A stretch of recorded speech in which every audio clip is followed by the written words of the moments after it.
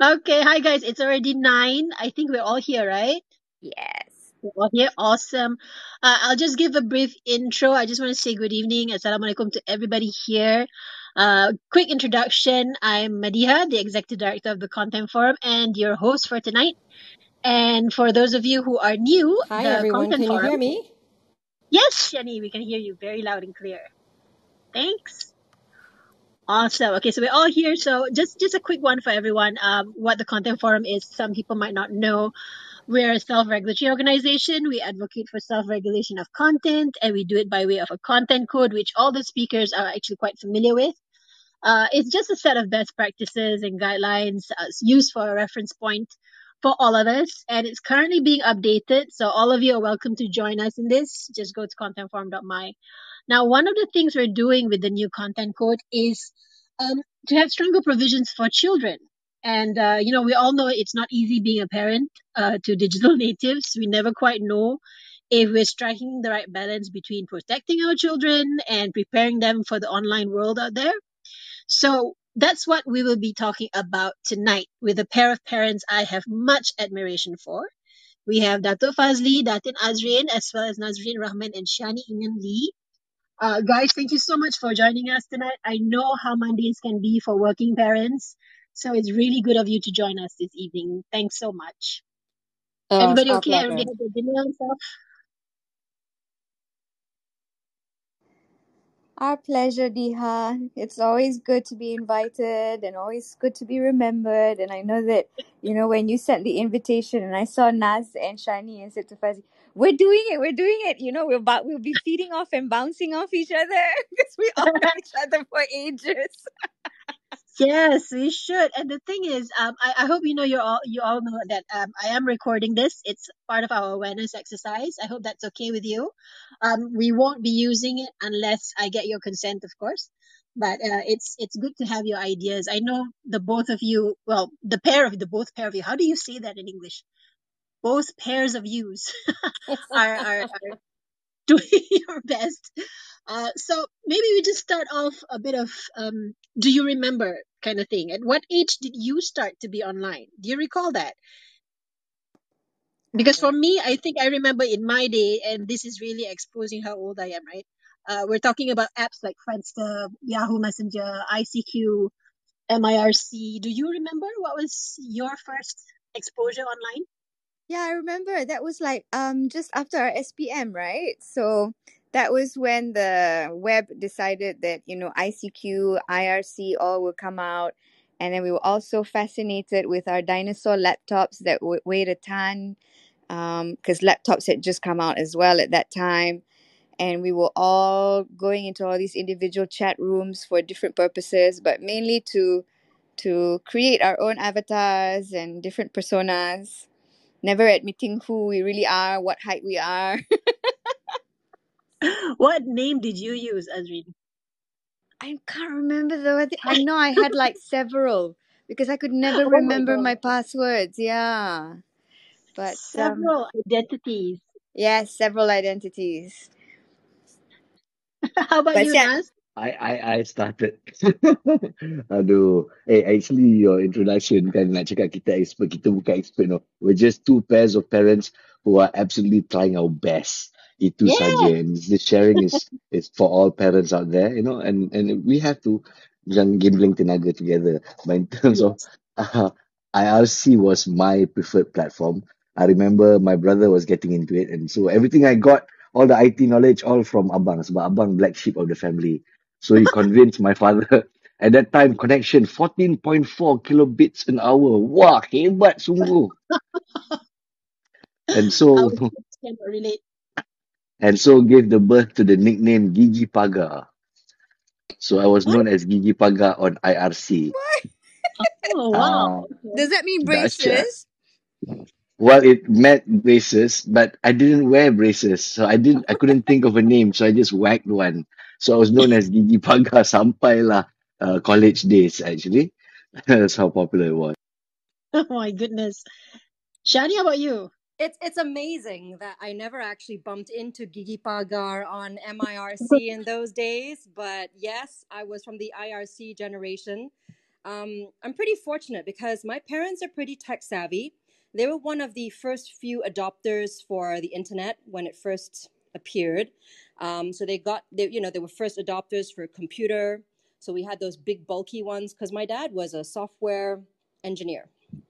Oh, So we got one of the very first computers. We were first to sign up for internet.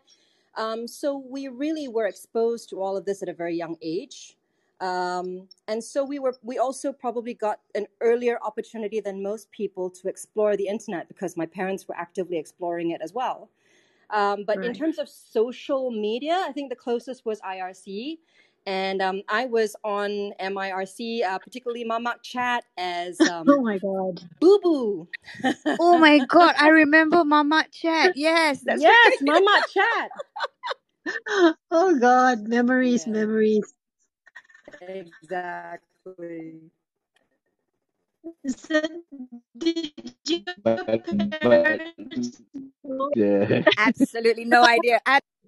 My parents did not know what the internet was, did not Oh know my God. why we had to have it in the house. My brother fast talked my parents into, we must have this, this is for the future. And my father was like, how much is it? That's all that matters. So once all that was set up, he didn't know what we were up to at all, which is quite cowboy lah. And those lessons actually so help us shape us as parents because we know what you guys are up to. And Ah, get so it sort of this, set. I think even back then, it was quite evident how dangerous the internet could potentially be because even back on IRC, it was already being used for all sorts of um, sexting and that kind of thing, Yes, even back yes, then. that's Hey, right. what kind of childhood do you have, my love? Apa ni? There's all types, and we met them. I was what, 13, 14 years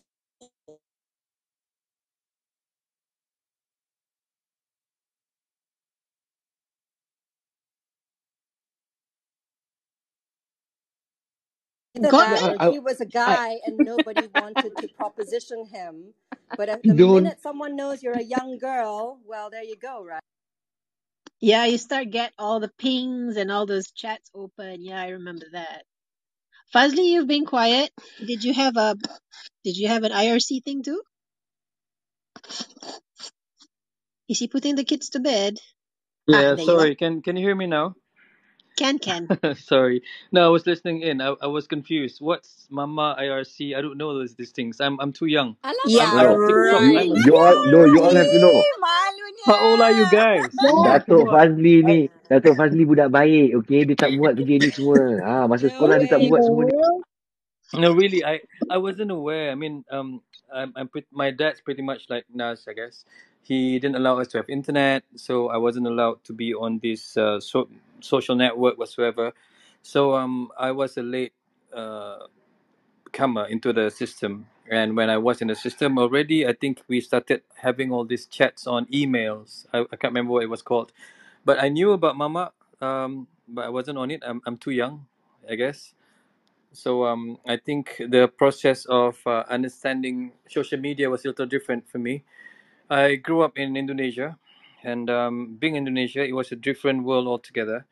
Where being an international school, we chat on a different platform where it's only allowed by the parents, guided by the teachers and whatnot. But I know of mamas, yeah, and I know what happened, and I read about it and saw my friends on it. So I guess it's something I hope our kids do not have to go through it ever. Right, right. That's really interesting. So Yeah. what was your first exposure to social media? I mean, emails can't be.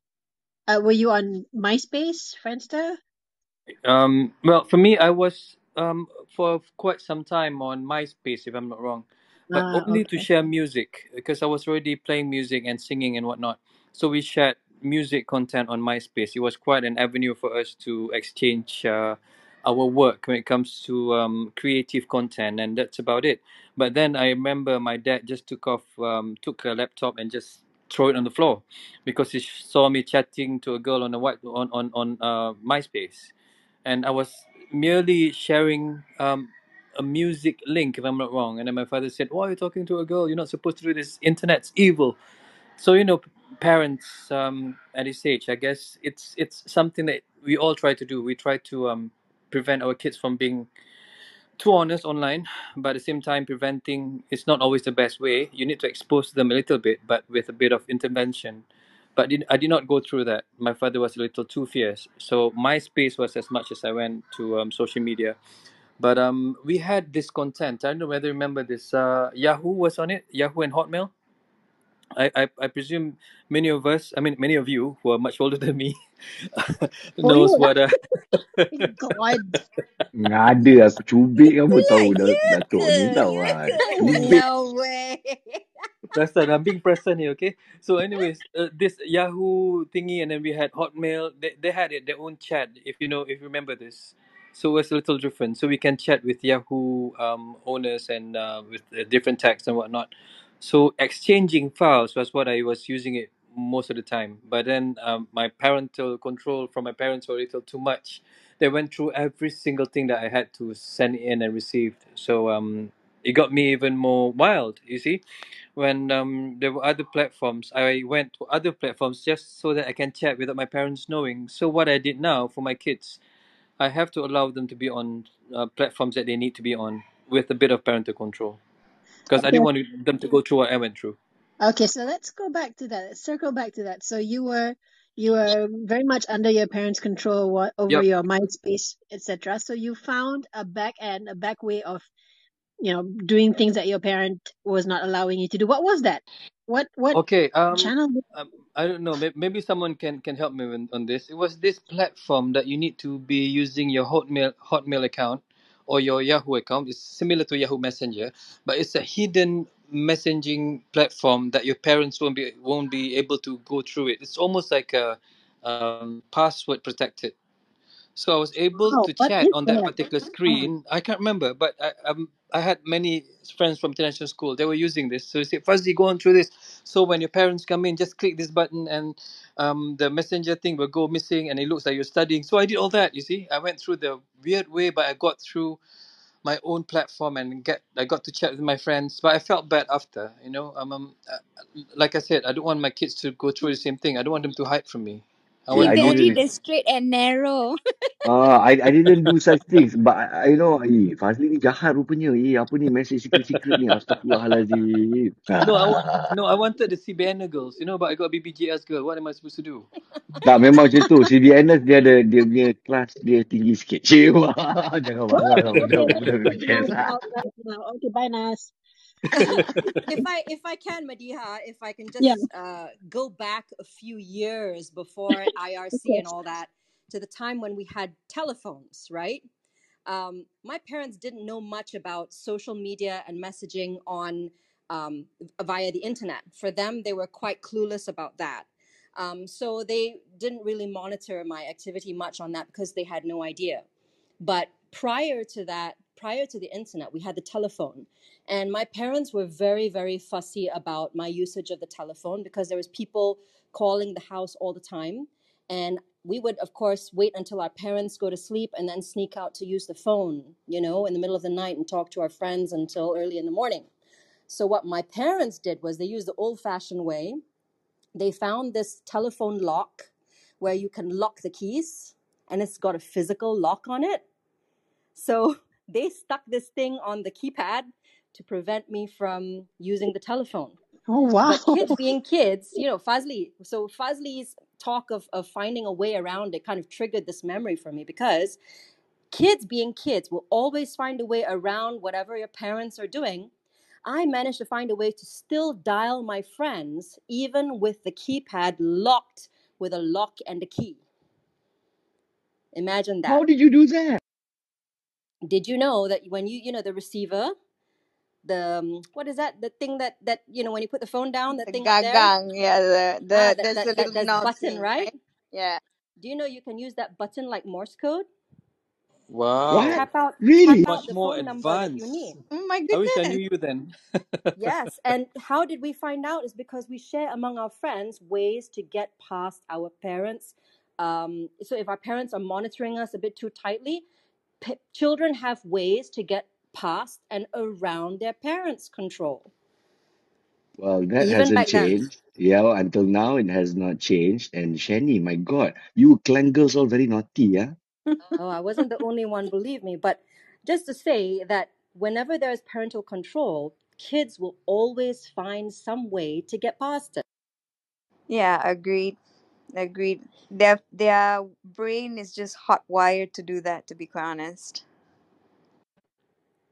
Okay, Exactly. so all right, so now you remember your childhood, you remember your teenagehood, you know how smart you guys were back then and still are.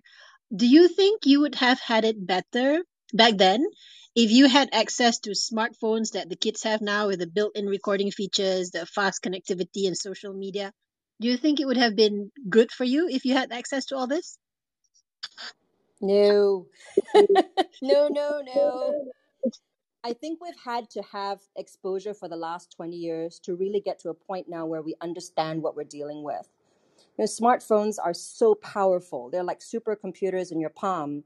If we had been exposed to something like that 20 years ago, I think we would not have had the mental maturity to have caught up with everything a phone can do now.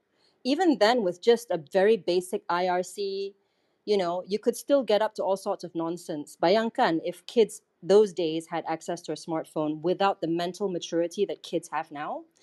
That the thought is kind of scary.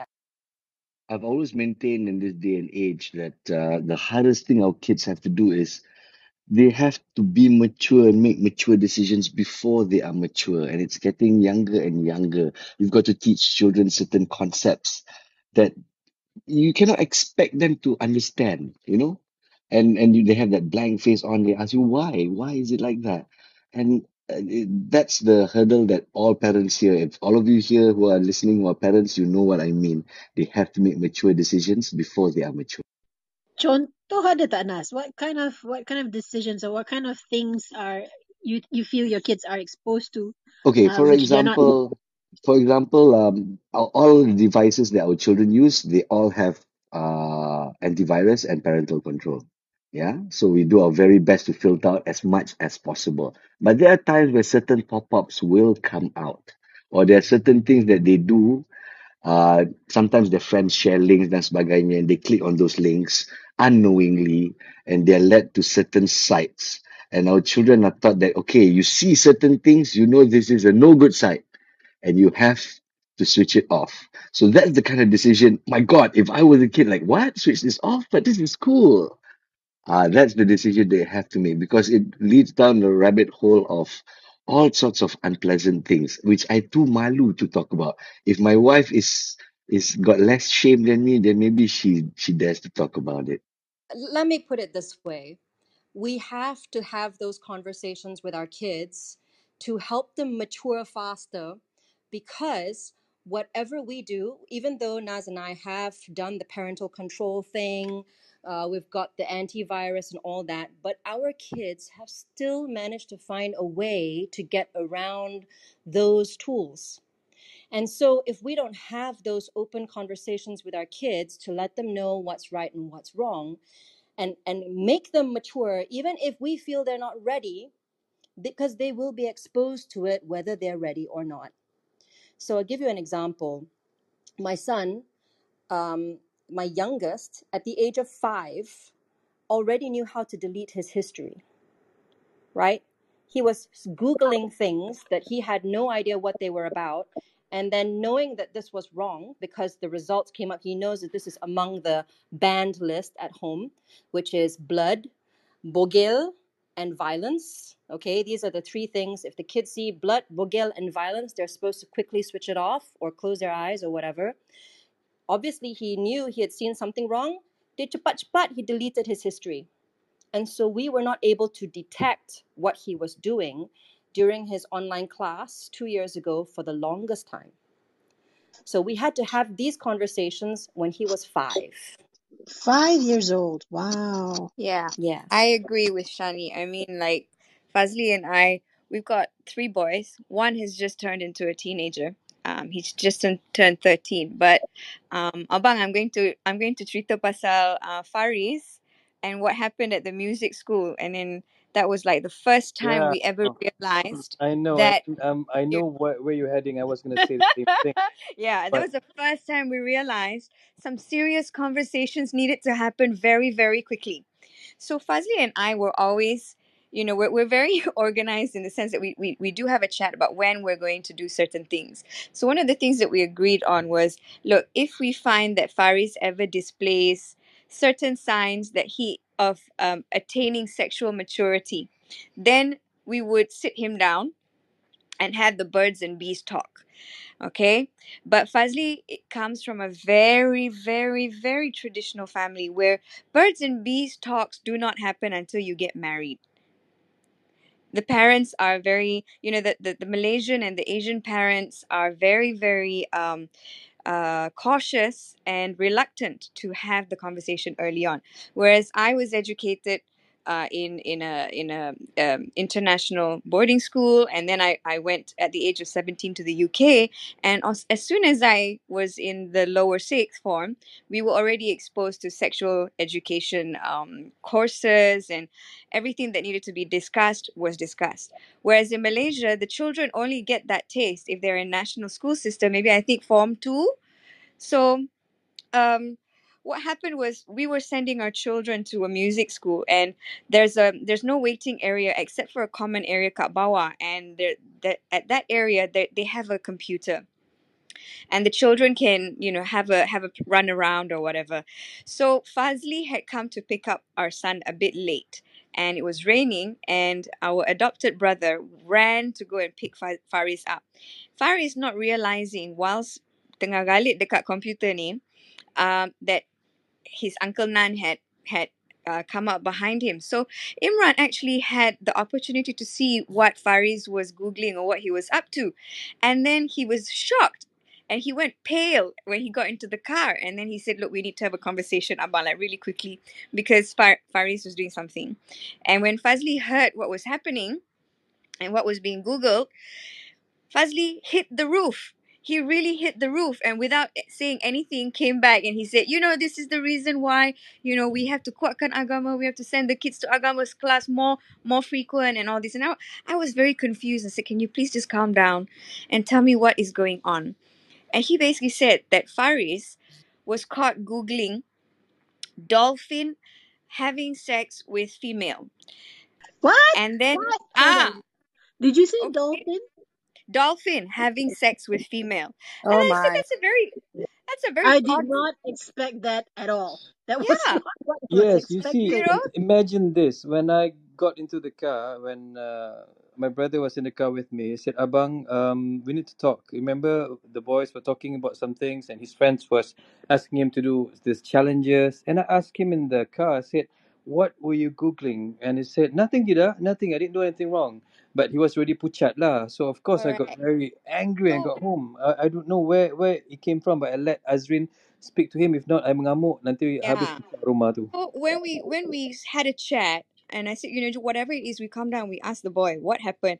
So it transpired that masa solat Jumaat, the children were all longot together with the older boys, and the boys were discussing that this dolphin having sex with a female, was a good video to watch. And as a 10-year-old, he doesn't have any concept whatsoever of all these things except for curiosity. And he was thinking, what is this? Because mom and dad don't talk about it. We never come across all of that.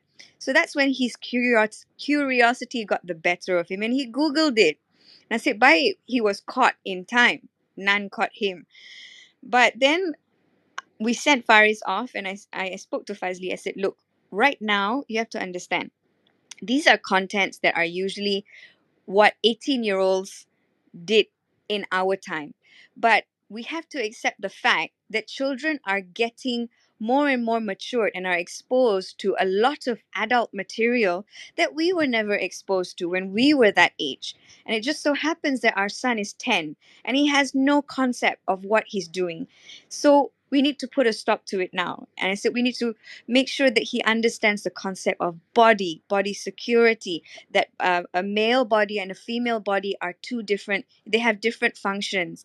What are those items or bodily parts that are giving that different function? We have to explain those things to him, and we have to explain why you shouldn't touch somebody if there's no consent. So Fazli was like, I'm not having the birds and bees talk with a 10-year-old boy. I said, like it or not, we got to do it. Luckily, we caught it now. Imagine if we didn't know. 13 years old, 14 years old, 15 years old, we have no idea. And it's only going to get worse from then on. At least if we do it now, he understands certain things. So if in the case of Fazli, and he can't have that birds and bees talk, what happened was I then went to Amazon and we bought a series of books that allowed us to explore that in a safe manner with Faris. And then, and only then, was he allowed to be exposed on his own to the world of social media, to internet, because previously they didn't have any Instagram accounts, they didn't have a Facebook account. They could only play certain games, and only when we were around. So it became, but that was such a amazing story, because these are what the kids are struggling with now. And I agree with Shani. If parental controls, no matter how much you put it there, something is going to happen, and it's going to happen when it's not on our watch. And you know, the But funny thing is, I went back, I mean, a few weeks after when I was calmer, I tried to figure out why were the boys, international school boys, talking about this particular matter. A guy having sex with a dolphin? What's going on? I mean, I've never came across these things when I was younger. So I went to the same group of boys and I tried to talk to them. I said, you know, uncle dengar benda ni, and my son got to hear all this. You guys dengar solat Jumaat. What the hell was going on? What you guys were talking about? And then later on, I figured out it's an anime that they were crazy about, and that's this game that they were playing, anime based. So, but kids as young as 10 years old, the word sex, the word dolphin and female excites them to understand how come a human being can perhaps have sex with a dolphin. So I had to sit Faris down on my own after Solat Jumaat a few weeks after. I told them not everything that you hear you can Google straight away. You need to ask me first. And I was more concerned about what was found on the net if he were to Google that successfully.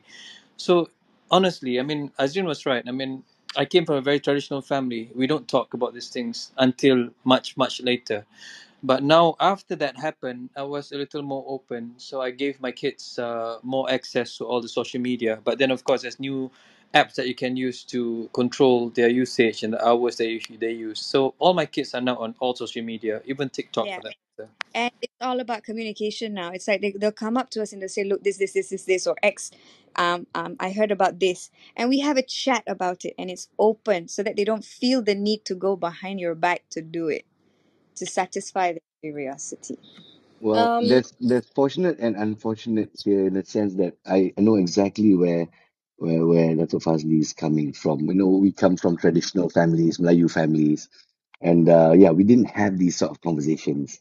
My birds and the bees talk was with my father at 16 years old, and it was more of a gentleman talk, how a gentleman should treat a lady. It was less about sex and it was more about respecting the woman. And this must come from the father figure. It must. If we're going to raise better boys, it must come from the fathers. So across a few years later, where I'm now a father, where we went through the same episode, not quite as weird as dolphins and humans, but they were younger. That was the issue, and we found out accidentally because we didn't know that they knew how to delete their history. That was the one that was freaked me out the most. So first thing that freaked me out was, alamak, they're just like us. Oh no, and they're smarter. Oh no, how are we going to cope with this?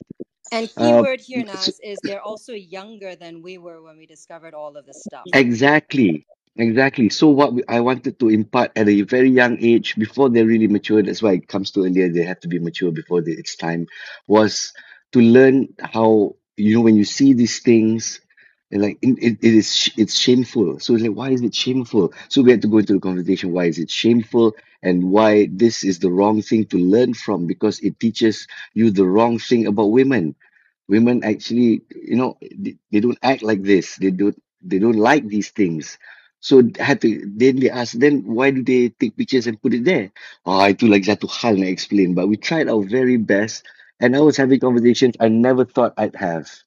And I realized I had to have them from a traditional standpoint, betul-betul breaking barriers lah. Until now, I know parents out here are also thinking, I don't know whether I'm doing the right thing. I really don't know I'm doing the right thing, but I have to do this to prepare my children. I don't know how to prepare them, but I have to be honest, and it has to come from the right point of view, Lu. Respecting women. It has to come from But that point of view, you Lu. know, Nas, funny that you mentioned those very sentence, and I would like to also hear. Perhaps this is a question. Sorry, Madiha, I'm not taking over your job, but I'm just No, go curious. You ahead. see, Take over. I'm because fine. I'm about to face this coming few weeks because I can see it coming already. You know, when the kids watch Netflix and whatnot, we watch things that are a little different this the past few years, where LGBT matters are on TV already.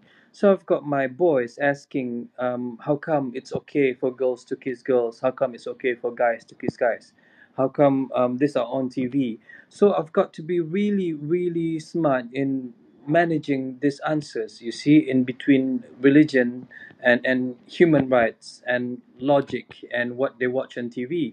And not just that, not just on Netflix, but if you're talking about TikTok, all these things are flying everywhere. It doesn't matter if you're trying to do parental control, things like this are still available for them to view. So I'm starting to sense that the boys are already curious, if I may, or perhaps they are a little concerned. How come when they learn a certain thing in religion and of course in human rights, things are supposed to be this way, and on TV things are a bit more liberal? So I don't know, Nas and Shani, both of you are on TV. How would you manage this? Well, if I can just cycle back a little bit, I just wanted to kind of touch on how maybe our style differs from maybe Azreen and Fazli's style. Naz and I don't give our kids, our kids have no smartphones. They have no devices of their own.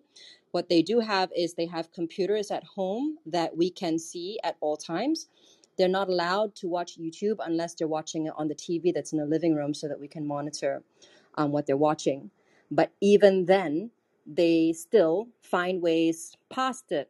So Fazli also rightly said that nowadays there's a lot of content on Netflix that we can't control because there's no there is parental control there, but it's a lot different from, an antivirus or a parental control on the computer.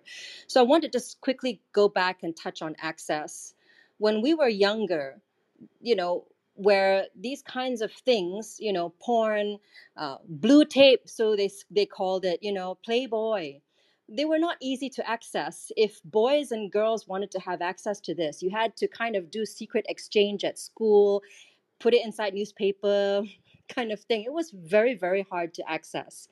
And even then, yes, people were still able to do it, but it was a lot harder to access this kind of weird material back then.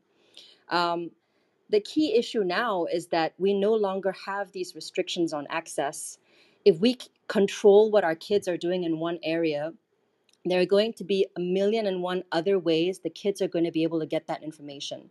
So if I don't talk to my kids about Squid Game, and if I don't talk to my kids about, LGBTQ, and if I don't talk to my kids about any of these things, whether or not I'm ready to do it, I have to have those conversations because the chances are they have probably already heard about it. If I can just give an example of Squid Game, um, most of the parents, we have a school WhatsApp group where all the parents are on. Most of the parents on that WhatsApp group had no idea what Squid Game was until one parent wrote in and said, "Hey, if any parents here, anak dia ada mention pasal Squid Game, you better cepat-cepat tau, make sure they don't watch tau." And all of the parents tiba-tiba went into a panic, say, kenapa? Kita ni ingat apa Squid Game tu macam comedy ataupun anime ataupun, something silly lah. Nobody had any idea what their kids were watching on TV. So when all of these parents went and asked their children, 80% of the parents on that WhatsApp group found out that their kids had already seen it on Netflix, all 9 episodes, without their knowledge. Imagine trying to explain all of those themes to your kids, and these kids are mostly in standard 1, What? That's just, seven-year-olds. Standard one Yeah, yeah, that's that's 6 years old? Yeah. exactly. The parents had no idea that their kids were watching this on Netflix. They thought it was safe. They thought, oh, dengan nama Squid Game, this is, oh, okay, nothing. I But honestly, nobody had any idea. Shani, it came out like I remember when it came out. It came out in October, early first week of October, and I was doing 9 days of live stream, and my son came up to me and said, "Mama, Mama, there's this thing called Squid Game," and I said, "Oh, all right. Let's talk about it when I'm done with this thing. Can we maybe sit down and spend time and watch it?" And I honestly, Shani, when I was doing my work, I thought it was a bloody game. I thought it was like Roblox, Sama lah. Fortnite. And then I finished live stream at 2 a.m. in the morning. By that time, everybody's asleep. So after 9 days, I come in and said, hey, I told Fazli, I said, bang, apa benda Allah Squid Game ni? Game apa benda ni? Because now it's like my WhatsApp is on fire because every single adult is saying something about Squid Game. What is it? And then Fazli said, it's this thing on Netflix. I said, oh no, did they watch it? And I was just so petrified. Oh no. Yeah. See, and And that's luckily, my husband was on watch. And Fazli said, look, they did tell me that they wanted to watch it. I said, let's watch one episode and then I will decide whether you continue to watch it. Yep. Yep. Yeah. Fortunately for us, because we control they're only able to watch YouTube and Netflix on the large TV in the living room. They were not able to access Squid Game. Unfortunately, because Naz and I didn't know any better at that point, their friends were all talking about it. Their friends had all seen it. Their friends had lots of questions that they didn't understand. So they were busy talking about it in their school chat, the kids, and sharing links to the trailers on YouTube, sharing links to snippets of the show on YouTube. So unfortunately, before Naz and I could even figure out what was going on, the kids had already seen bits and pieces of it and already knew that this is something that, this is already crossing the blood, bogel, and violence rule that we Correct. have at home. Correct. And the thing is, that Squid Game on Netflix, on YouTube, Fazli and I found out, even when the kids were 3, there were cartoons of Spider-Man and Spider-Girl having Oh my sex on God, YouTube. yes. I saw those. Yeah. And Yeah. there were Care Bears having sex on YouTube. And I was just thinking, what is this? Why am I suddenly hearing in the background all these noises that should not be coming from the background? And as soon as I walked into the living room, that's what I saw on YouTube. And you couldn't put a parental control on it because it was a cartoon. Yes. And the one that I caught, and this was 4 years ago, 4 years ago, was Mickey Mouse and Minnie Mouse having sex. And then after that, running around cutting all of the other Mickey Mouse Clubhouse members, their heads Yes. off. Yes. And there was blood everywhere. Yeah. And these are hidden inside, very innocent looking kids' content on YouTube.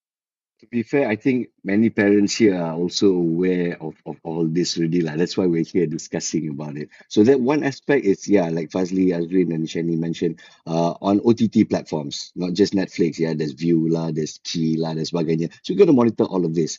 But in terms of social media pages, I applaud them lah in the sense that berani lah you all. Because for us, I don't think we'll be allowing them access for quite some time until their late teens could. I'm just going to use this example of, do you know who the most famous Malaysian Instagrammer is? Just put it out there. Do you know who she is? Maybe jangan mention nama lah. You can just share the Nope. number of I'm followers. sorry. We're all I, adults here. We're gonna have I to want to mention it. know who is it. Ah, she's got 15. She's got 15 million followers. Okay. Oh I my mean, God. Siapa, eh? sorry lah, Jananik. Sorry, Jananik. Hmm. The most famous Instagrammer in Malaysia is Puyi. She's Hmm. got 15 million followers, and there's a reason why. And my first surprise after finding it out was she was putting out pictures where this is pictures that I used to sneak a look at my uncle's Playboy, and you see these kind of pictures. And now it's just right there. You don't even have to follow the account, just type it in the search and you can see it. It's there for all kids to see. Oh my God. I cannot allow my kids to such access to such a thing. It's too out there. It's crazy what they're allowing on the internet. And I have to put my foot down. berani lah you all, you know. Well, Nas, talking about Brandy, I had a big argument, I think, with Azreen before, because about allowing them to be on social media. It's alarming for me, to be honest, because I come from a very traditional family. But going through what I went through, like you said, I'm a budak baik and whatnot. Yes, I'm budak baik, but I'm still nakal. Everyone have their own nakalness. So Yeah, I had my own nakalness, but because my parents were too strict, I found ways to go beyond that, and I did more things to feed my curiosity. So I didn't want the same thing to go through the boys. Having three boys and being in St. John's, all boys school, I know how we all think, and I don't want the boys to go through the same thing. So what I wanted to do it was rather experimental, where I started with my eldest boy. I gave him a smartphone, but with restricted usage, and then I gave him allowance to download certain apps, and then once I understand that he's able to know what's right, what's wrong, then allow him to have a bit more of an access to a certain social media. But I'm still experimenting, to be honest with you, all three boys. I hope I'm doing the right thing. So far it's okay, it's under control. They know what's right, what's wrong, they know what they're supposed to do, what not to do. And the fact that I need to expose them earlier, just so they are filled with information and they know which is the right thing to do, which is not the right thing. Instead of being curious for the wrong thing, like what Faris had to do, he wanted to Google the wrong thing. That was when I realized, okay, I need to do this. I need to do something different with him. So I allowed him to have the access to smartphone and more social media. And to my surprise, the past 1 year, the boys have been really, really clean. I mean, I've gone through uh, the phones every now and then. I do spot checks, and I've somehow linked their phones to my phone, their TikTok accounts to mine, so I know what they access, and they Yeah. have a limited amount of hours to be on TikTok and whatnot. And so far, Alhamdulillah, so far, I mean, touch wood lah. Yes. I think Fazli has a list of all their passwords as well. So every now and then he will go and check whether he can log in. If tak boleh, then he knows the password has been changed. Then he'll make sure the boys update him on the passwords. We all follow our kids on social media, so we know what they're posting. So sometimes when a post is a bit dark or a bit alarming, then we'll have it, they'll be summoned into the room and then we'll have a chat about it and say, maybe you need to decide whether you want to take it down, because if it was me and I just saw it and I'm your parent and I'm the person that's supposed to understand you the most, right? And I saw it and it struck me as a bit odd and it shouldn't be there. Can you imagine, with the kind of mentality that we have on social media with the netizens, if somebody were to come across that, they might think even worse. So it's up to you. Do you want to take it down or not? I'll give you 24 hours to decide. And that kind of autonomy being given seems to work well with our kids. And this has only been in the last 2 years, because Fazli and I were very adamant beforehand, and Mediha, I think you know this as well. We were very adamant that the kids would not have phones until they were 17. We were adamant that they would not have iPads. We were adamant that they cannot play Roblox, and they cannot play Fortnite, and they cannot play Minecraft. But like it or not, we had to adapt, because like it or not, our children are going to be living in a world that's completely different from ours. And they have to be tech savvy, and they have to be able to do a lot of things that drives us absolutely insane trying to learn nowadays. And it has been proven true, especially when the boys are now 100% homeschooled, and their homeschooling system is not conducted by the teachers, but is conducted by us as parents 100%, as their tutors, as their teachers. So their need to be able to access social media, to be able to access Google, to be able to access YouTube, and all these myriad of different apps that allow them to build certain skills for the future, like it or not, we had to do it. I It's very interesting that obviously I think Madiha, you can see that on Azreen and Fazli's side, and Naz and my side, we are coming from two completely different angles for how we're Very choosing to much handle our so, kids' yeah. access. Different ends of the spectrum, yeah. Yeah. And I don't think that there's a right or wrong way. I think it's a very individualized approach. I totally agree that kids do need to be exposed to tech, definitely. Um, and I think Azreen and Fazli are handling this admirably. Where Naz and I are coming from is probably guided by our own experience, I suppose, that we know how kids can get up to things, and I think Fazli also went through that. Kids can get up to things if given the access and the opportunity, but also there's another aspect, and that is I have a paranoid fear about predators. So it's not so much that I'm concerned about what my kids will be doing on social media, but more of what other people are seeing my kids doing on social media, and whether or not those predators may find a way around the controls that we have put in place, the freedoms that we have given them, the autonomy that we've given them to access my kids. So I think whether anyone chooses to go Azreen and Fazli's way or Naz and my way, the key thing that we need to consider here is communication with our children. Whether or not, like, if you give your kids a lot of freedom and a lot of autonomy, you have to have a very close relationship to be able to talk to them about what's right and what's wrong. But also, if you don't give your kids that access, you also have to communicate with your kids to explain why you have made such and such a decision. So when Naz and I had this discussion with our kids, we said, look, we know all of your classmates have got smartphone. We know all of your kids are playing Roblox. We know all of your friends are doing this and that and blah, blah, blah on social media. Mummy and Abba don't want to give you a smartphone or let you play this or let you play that for this reason and why. And so we sit down and we explain the online risk and we explain why Mummy and Abba have made this decision, and at which point we will allow them that access when they can prove that they have earned that trust. So I think whether or not you go Azreen and Fazli's way or Naz and my way, you still need to have the communication. It's imperative with your kids. I agree. And Shani, it happened. And about Abba, I'm going to talk about Firuz now. It happened to Firuz. We were so scared about the predators, and we knew that the predators were around and they were finding ways around it. Now, it was on Fortnite. Correct me if I'm wrong, Abba. Fortnite or Roblox. It was There on is Roblox. Okay, it was on Roblox. Now, Roblox, you have to go to, it's like ICQ and IRC. Surprisingly, when we found out, it's basically these kids go and play this game and they have to go into these random rooms, right?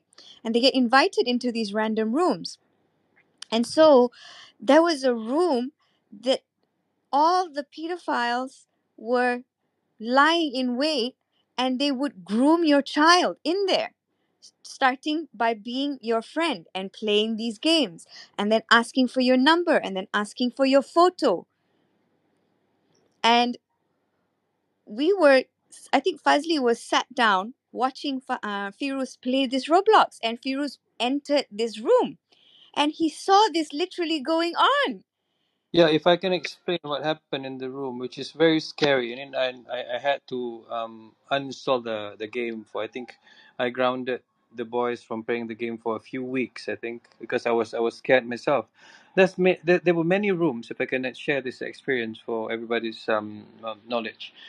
This room, it has a pink rainbow color whatsoever, so they invited kids to come over and they would exchange whatever they have. Say if you have a certain numbers of what, maybe X or maybe a pisau ke apa. So Costume. I give you new pisau, you give me 10 pisau. But at the same time, give me your number. If you have a number, maybe your apa ni, apa dia panggil, I don't know what you call it. But that particular character of yours, they will ask you to either strip, put on a bra, take off your panties, put on an eyelashes, and a guy will be a girl and a girl will be a guy. It was so weird out. I mean, I was like, Firuz, what's going on? I don't know, Dida. This friend of mine, she's only 7 years old, but she likes to ask me to dress up and take off our clothes. And there's another friend that does the same thing, and I was shocked. And then what happened was suddenly, whilst the game was on, my son's Discord was apa ni, beeping non-stop. Toot. I was like, what's going on? Oh, the same guy suddenly talking to me on Discord. And Discord is another platform that is also dangerous for kids. And when I learned about how these people were doing um, you know, manipulating the games. I guess I got freaked out, and I told all boys to We had to delete all their accounts, yeah. I mean, restart again. And they were crying because they would lose all the items that they had carefully hoarded over the however many months or whatever. But yeah, it but had to be done. And yeah, we had but to go through. having said that, I did feel guilty, for not allowing the boys to play games. But I had to set them down for a few weeks. Every single day, I went through YouTube with them. I went through the rules and regulation. I tell them what need to do, what can't be done online. Yeah. They are a much safer player right now. I mean, I hope it doesn't happen again. But these are the things that's going on. And then Discord, I'm sure, like, I think about a month ago, there was a big furor, Diha, Naz, Shani, about an international school boy that was on Discord, and he was inviting his friends to invite other friends. And in order to to gain entry into this exclusive Discord club, the boy will have to take a picture of a female naked and submit that. And it will be analyzed whether it was good enough to gain entry. Oh my And God. I believe it was preferably somebody in their own school, right? They were asking, Yes, it yeah, started they're out in asking their for. own school and it spread to other schools. Okay, That's that's scary. Yeah. So can you see how fast these things happen? And it's freaking. It used to be when it was our generation, a pedophile or somebody that's doing something wrong would only be able to do that over the course of a long period of time. Now it's happening within 48 hours, 1 week. And if you're not vigilant all the time and you don't have communication with your kids, you will not be able to catch this happening. I think, listening to all four of you speak, yes, your parenting styles for your digital natives in your homes are slightly different or different. But I think the key theme there is exactly that. Azrin, you mentioned vigilance and communication, and I think all four of you have that in common. Um, I guess my question next is for Naz and Shani, right? You are focused on basically. I think this was something that I saw you have an interview with Jelita quite some time ago also, where you said that your kids don't have their own devices, they only watch YouTube on the big TV. I think that's still happening now. Do you feel how did you handle that with your kids? Because I'm sure peer pressure is there. They probably have their friends saying you're missing out and things like that. How do you deal with that? I think Naz, first, if I just go first or what? sure, carry on. Okay, so basically, we basically talk to the kids about everything that we're going to do, what they watch on TV. So, one of the things that we do like to do is when they're watching YouTube, we sit down there and we watch what they're watching. So, at least we see what is trending, what is cool, what they're into. And from there, we create conversation around the content that they're watching on YouTube. So, they're still able to keep track of the things that their friends are doing, like Minecraft, for example. Minecraft is a big thing for my boys, and we don't prevent them from playing games altogether. We do allow, but Roblox, unfortunately, is one of the no-go games for now, simply because of the issues Azreen was mentioning earlier. Minecraft is something we do allow the kids to play with. But even Minecraft, there are ways that predators can get hold of kids in there as well. So we've had to sit down and have these conversations with the kids about how predators could potentially reach out to them on Minecraft and why they only play within a certain world. They don't actually play out there in the big network game, but just among themselves and among people that they know. Um, and in terms of games, they do play on the PlayStation, so they're well aware of what people are playing. Just that they don't have the same kind of access to the multiplayer universes that their friends may be playing in. So yes, there is peer pressure. Sometimes the kids do say, "Oh, none of my friends play Minecraft anymore. They're all playing Fortnite and Roblox," and they do feel a little bit of pressure that they're not doing that. But when I sit down with them and I share with them what is problematic about Fortnite and Roblox and whatever other games their friends are playing, it's interesting. They're quite okay with that because they're also nervous about what they might encounter online. And in fact, the kids then come up to us and say, oh no, you know what? We're not ready for that. We're still good with Minecraft and whatever.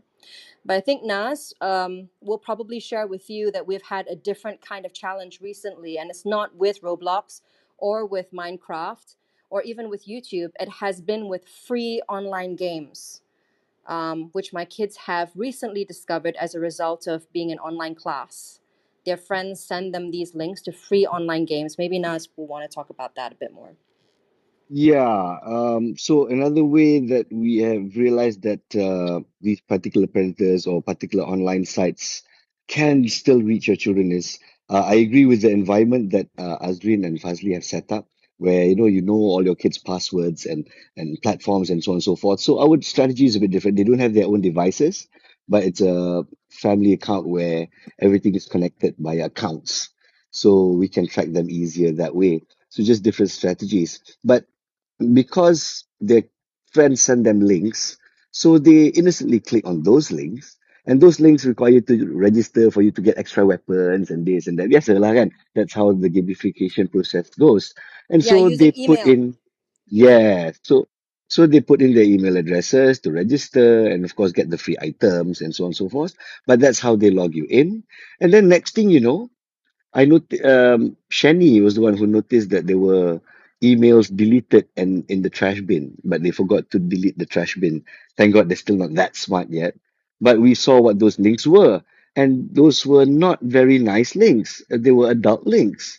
And so the irresponsible part is, of course, on their part using these email addresses taken from children's games to send them adult content. But bocho juga, no matter how well you put up your defenses, so it really comes down to number one, it brings me back to our children must make mature decisions before they are mature, and it is up to our vigilance. And parents just tak boleh lepas tangan lah, from the examples that we put in Squid Game lah dan sebagainya. And there will continue to be new ways that these people can access our children. So vigilance is forevermore paramount in this particular experience that we've had. Basically, I just want to add that if we are going to allow our kids to be digital natives, to have access to all of these things, then we must be prepared to be one step ahead of them at all times, number one. And number two, we must be prepared to have difficult conversations with them that we may not be ready for yet. So if we want to give our kids the freedom and the access to do certain things online, then we must be also prepared to do the two things that I mentioned just now.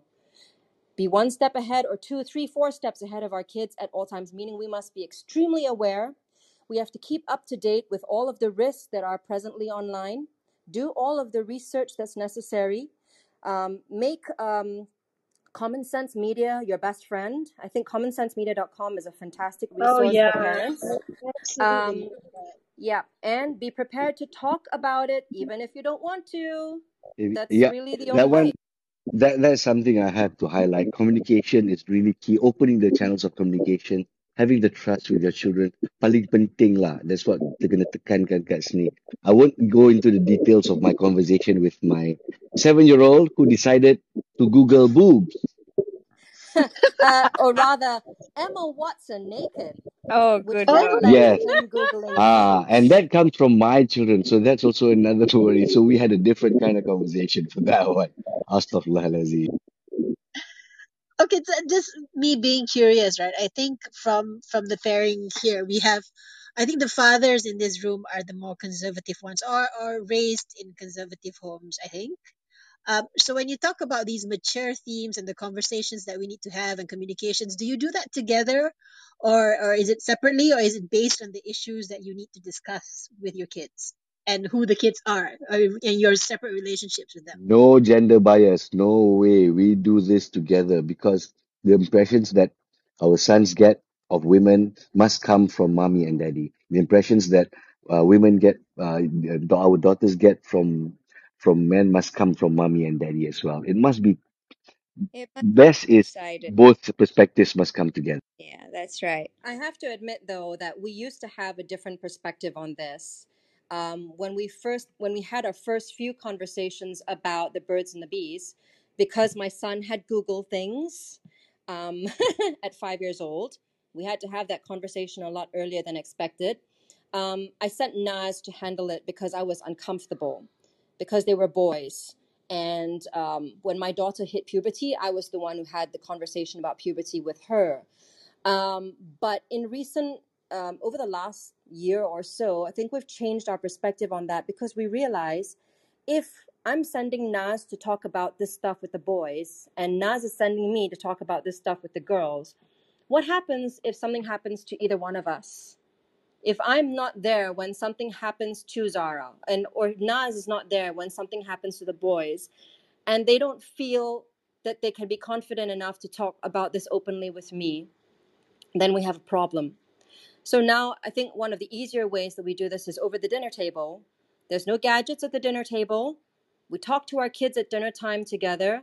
And this is where we bring in very mature themes to discuss, but we speak about it in a very casual and open way. So it's not like, oh, we're nagging you. So it's still kept kind of light. We have deep conversations over dinner. And I think the kids appreciate that, I hope. But it has allowed us to speak about things that would have been difficult for us previously to discuss. Even for me, raised in a Western household. Yeah. Dinner is like a speak easy corner where you can say anything you want. And Abba and Mommy promise we won't get angry. So far so good.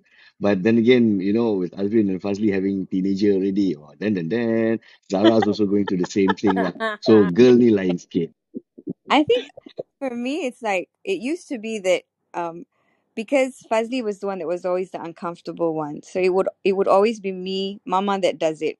But it's gotten now to the point where because the kids spend so much time with Mama over the whole course of the day, they then start to have the conversations with Fazli. So Fazli will approach from a practical point of view, from a scientific point of view. And then later on, we'll still have the conversation with me, but it's more from the emotional point of view. And I'll always be like, how do you feel about something? And it allows the children to be able to have access to both parents and to discuss on what is suited to them or what they need at that particular time, if that makes sense. Okay, okay. I mean, I really like the how Naz and Shani does it. They have this whole time carved out during dinner to have these conversations. Do you have that too, Azrin, Fazli? Because for me, in my household, it's usually bedtime. That's where it's like how Naz has described it. It's deep conversations in a light and casual manner. How do you guys do it?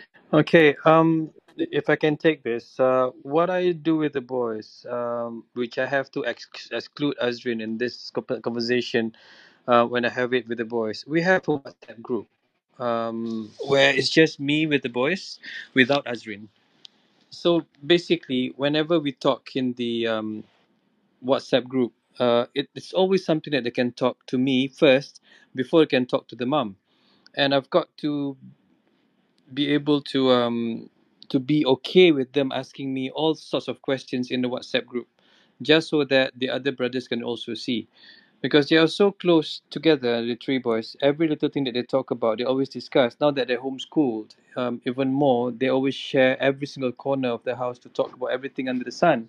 So I chose to have the system on the WhatsApp that they can voice note me, they can video call me, they can do whatever they want, whilst I'm outside or inside the house, or even when I'm in a meeting, they can call me and talk to me about anything under the sun.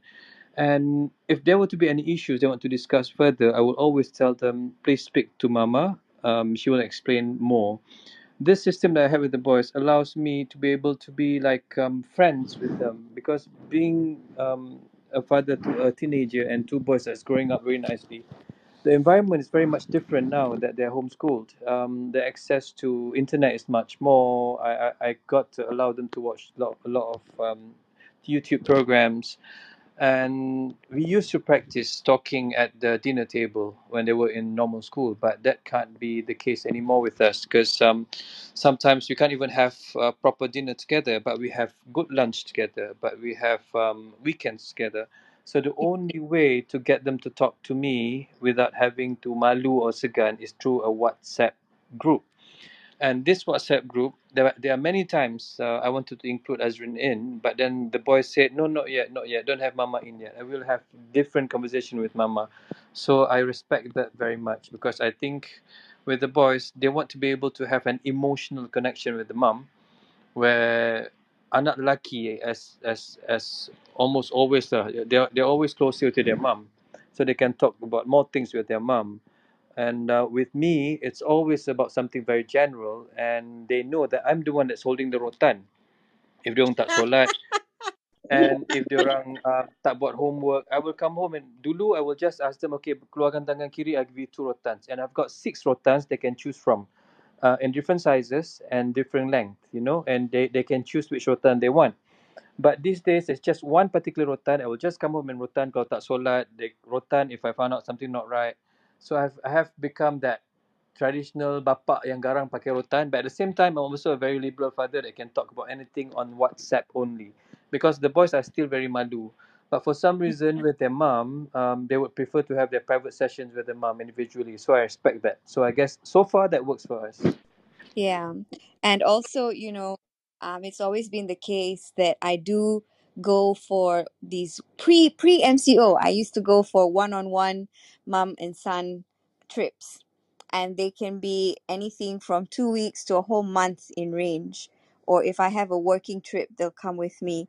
And that's the time that I use and to put things right and have conversations that we would normally not be able to have because of the circus that's happening at home, or the fact that they have to share me with 3 other siblings. So that's the time when they just have me focus 100% on them. It's a good holiday. It's a good time to actually sit down and find out what exactly is going on, especially because I have been hearing all sorts of different things. And it's not that I don't want to tackle that issue right there and then, it's just I feel that I would rather have you come up to me and say it and explain certain things. And so that has worked really well. And of course, we can't have the dinner thing because our dinner it encompasses 2 to 3 different families, because our family members, there are quite a few of them, and so there's always people around that should not be hearing things that should only be reserved for conversations between mom and dad. Wow, this is great. I mean, there's so many ways that we can communicate with our kids. I think it's amazing the fact that you can use WhatsApp for this, dinner time, bedtime, trips, one-on-one. That's great. Before we go further in this discussion, I think we've got somebody up here who might want to have a question or a comment to make. Go ahead. Hello, everyone. Good evening. I just wanted to ask a question, if that was all right, to the parents on the stage. I wanted to ask if either of the parents has tried coaching as an alternative to talking to the kids or to passing messages across. As in sending them to a coaching session, like a workshop, you mean? As in having a either weekly or monthly well, personal development, self-improvement, or goal-setting coaching session. Thanks for the question. Yeah, that's a great Yeah, question, actually. it's a great question. Well, we do practice something at home, called Learn Something New a Week, where throughout the week, if they have something that's interesting to them, or they want to find out more, they discuss it with us, and they put up a presentation on Google. And on Sundays, we let them present. Sunday evenings is our time where they get to present what they learn every week. That's the system we practice. Um, Times have been busy, so of course, I think we do miss 1 week or a couple of weeks. But generally, we use these coaching sessions to use the internet in a positive way, where you can use the power of the internet to find out anything you want, as long as it's within boundaries. Thank you for the question. Yeah, we implemented Learn Something New a couple of months back because we found that the kids had a lot of interest in using the internet for research, and we wanted to encourage them to use it in a more positive way. So every Sunday night, the kids will have to put together a PowerPoint slide or a Google Slides presentation, which they'll put up on the TV in the living room, and then they will present it. So that means throughout the week, they would have been using the internet to explore and understand what they have been learning about the topic. And the topic is up to them. It has the only rule is that it has to be something that they have not known before. So whether it's the national food of Kenya or the national something or other of another place. So they'll have to research that, come up with a topic, research that, and share. But I think in terms of other types of courses or workshops, um, I do look out for one-off workshops. There was one about girls' puberty that was being handled by how would I say? It was a sisters usra organization that was organizing a talk on discussing puberty for preteen girls. And although I've already had this conversation with my daughter, but I think it's still good for her to go out there and explore puberty from other people's perspectives as well. So I do look out for these kinds of short courses, workshops, which I think may be beneficial to them. There's another platform that I use called OutSchool. It's an international organization, and they have some very good courses. I've actually saved some that I want to use for the kids. One of them is about using Roblox safely. And this is in response to the kids asking whether they could play Roblox someday. I thought maybe as a prelude to allowing them to play Roblox, it might be good to sign them up for this workshop on OutSchool. Let them go through a few courses because they have a few. And then once they've done that, if they want to play Roblox, then we'll put it to the test. So I don't think a lot of parents are averse to workshops or courses or coaching if it's relevant and if the material is suited to the parents' values, the value system. But yeah, I think anything can be tailored really to the parents' needs. I think if I can put a little bit of perspective into that. So Fazli and I have been actually quite lucky the last 11 months or so, because one of the subjects that the children are required to do as part of their homeschooling is skills for life. And how the modules are set up in Skills for Life is very much like workshops and coaching, and they tackle every single topic, issues that are prevalent in society and amongst the teenagers and amongst the children as a result of social media, as a result of exposure to the news, as a result of having to grow up a lot earlier than what the previous generations have had to do. And so if I could give some of the topics, one was how to internalize your thoughts as a person, how to give voice to whatever considerations that you've made about yourself. How do you perceive yourself? And how do you think you project to others? So that was one topic.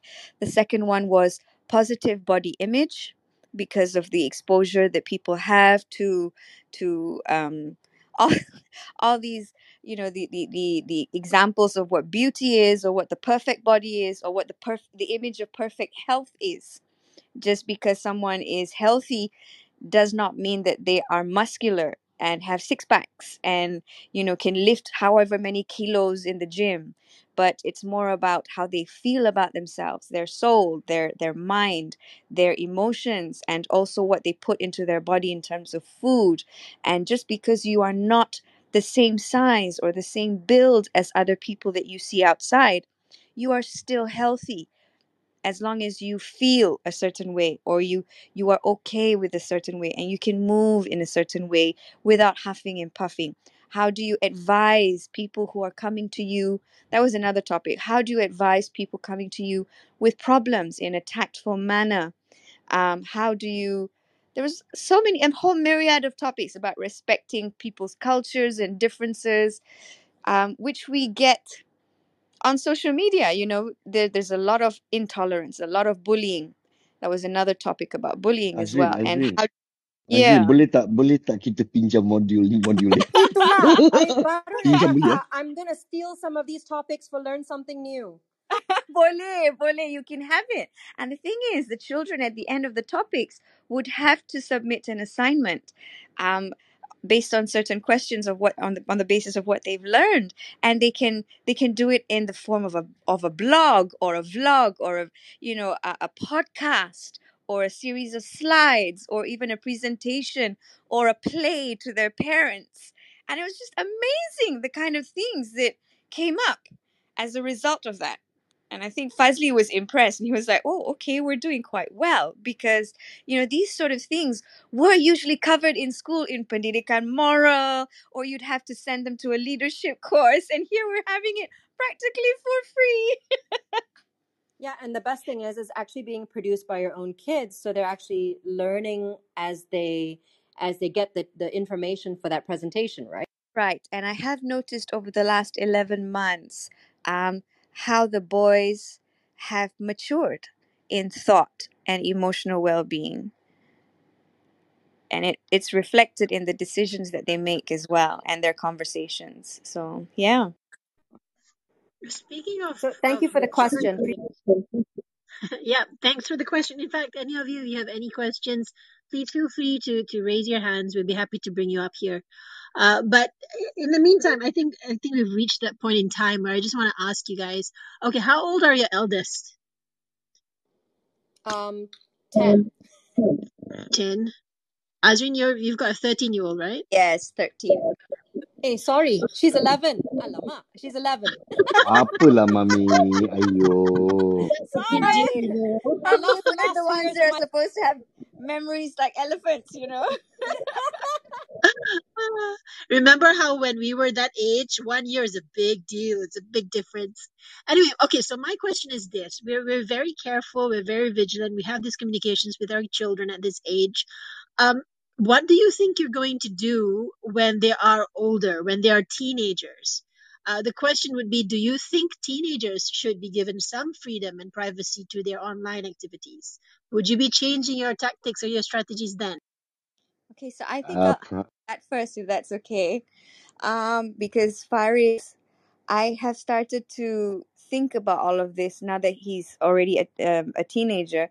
And we did have a conversation just last week, because he slept. He asked to have just one night sleeping with Mama and nobody else. And so, I have started to think about the fact that Faris does need some privacy. He does need some trust and some respect. And there are certain things that, as a teenager, he should be allowed to keep to himself. But at the same time, I did tell him, even from as young as 10, I said, look, if there is ever a point where you feel something is not right, never ever hesitate to call Mom and tell me. I will, wherever I am, and Fazi's the same, wherever we are, we will drop everything and go through hell and high water to get to you and retrieve you from whatever rut that you're in, that you feel that you can't get out of. So that's how I've started to think. So I will be starting to pull the strings a bit, but with the knowledge that if anything happens, there's always a safety net there. Right. Okay, Naz, you were going to say something as well? Absolutely not. Full autonomy, definitely not. But there will come a time where I can already see the conversations with Sheahnee, and they're not going to be pretty conversations, but I am fully on board with the fact that we cannot keep them under the coconut shell forever. So all these things that we're teaching them, they have to put it to practical use. And my philosophy is a little bit different from Azrin's in the sense that I will still be here wherever you need me. But when you will reach a certain age where, you know what, you got to figure some things out for yourself. So that's where it comes where the communication comes, where it it must be open enough for them to approach you and go, "Hey, Dad, I got the problem," and this is the sort of thing. Okay, man's got to do what a man's got to do, or okay, this one is over your head. This one, well, we're gonna have to intervene a little bit if you don't mind. So autonomy is there, uh, but in very, very limited amounts. And I'm hoping to use the fishing rod thing lah, where you release a bit, you pull a bit. And they must realize that it's a privilege, not a right. This is the most important thing that I hope to instill in my children. Whatever freedoms you enjoy is a privilege which can be revoked. Inshallah, I hope they listen to me. And I hope my wife is on board. Nas, Well, I like the fact that you said you were using apa fishing rod, bro. Yeah. Um, Sikit-sikit. yeah, well, okay lah. If you use fishing rod, we use kite, layang-layang.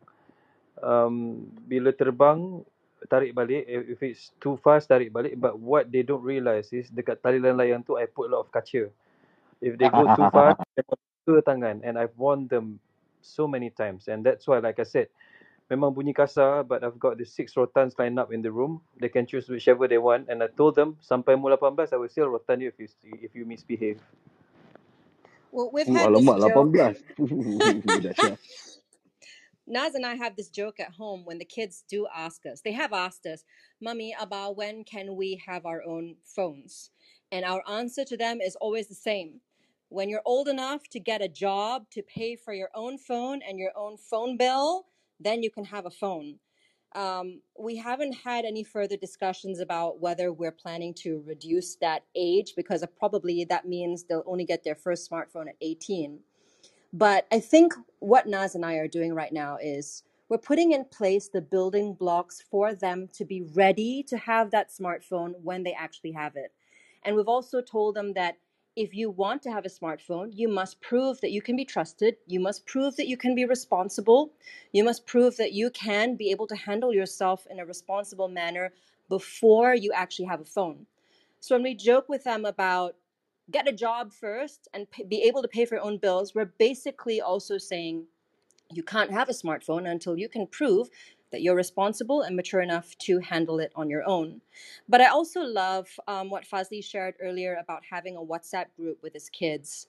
And nowadays, the digital natives that we're raising, sometimes they feel a lot more comfortable sharing their thoughts and feelings over text than face to face. And so I think if we ever do give them a smartphone a little bit earlier, say they've proven that they can be trusted at an earlier age, proven that they can be responsible, maybe that's one of the ways that we can navigate that when we cross that bridge.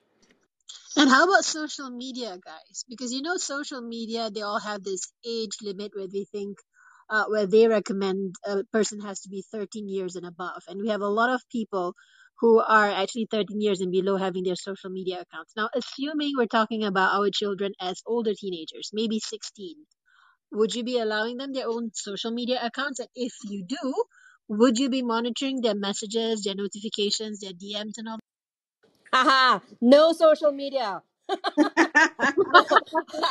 But basically, I think until some of the social media platforms improve their parental control or their systems, we won't be allowing them to have their own Instagram or whatever. Simply because, like Naz was sharing earlier in the conversation, that there's really no restriction on what the kids can view out there. There's so much content that is not filtered, that doubles up as porn right here on Instagram. So if you're not going to be watching this, if you're not going to be allowing your kids to watch this on YouTube or on the computer, or searching it on Google, why would you allow your kids to have that on Instagram? But at the same time, another friend of ours shared with me her method of keeping track of her kids' movements on Instagram. This would be Daphne Iking. What she does is she set up an Instagram account for her daughter, Belle, and they share the password to that account. So the understanding for her to have her own Instagram account is that Mama will always be able to see your DMs and enter your Instagram account whenever, and you need to be prepared for that. So she's got to be on her toes. I know it's not fail safe, but if we ever did allow them to have social media, I think that's probably the route that we will go. Yeah, Oh, I think for Fazli and I, as everybody knows, all three boys, even Ellie has her own Instagram account. But it is managed by Fazli and our brother Imran. And we all have their passwords. We have access to their DMs with all their messages. We have access to every single thing, every single platform, every single game, every single email, every single school app that they use. And that's how we regulate it quite safely. Even their TikTok. And I have to say that as a result of being able to have that navigation for the boys, they have created some very creative content on TikTok and on what do you call this, iMovies, and they've posted, they've started to explore their creativity in terms of art and the artwork that they do. Faris has discovered his passion for magic through that, and connected with a magician and is taking lessons. So there's a lot of positive sides to having access to social media and having access to technology that I'm very happy with, because I do see the creative side of my kids coming out, and I do see how their brains work. So that's an interesting thing But that we've seen. will you give them autonomy when they're about 16 like that? Macam mana? The plan I would is, maybe sorry, 18 for Mila. yeah, no, I think the full autonomy, I will decide as and when needed, I guess, because there were times that when I allow them to post of apa ni, some cooking recipes that they were sharing, so they can have access to their Instagram, they can post, they can edit whatsoever. But after that, I will take it back. For now, it's on trial basis, but there's no age limit so far.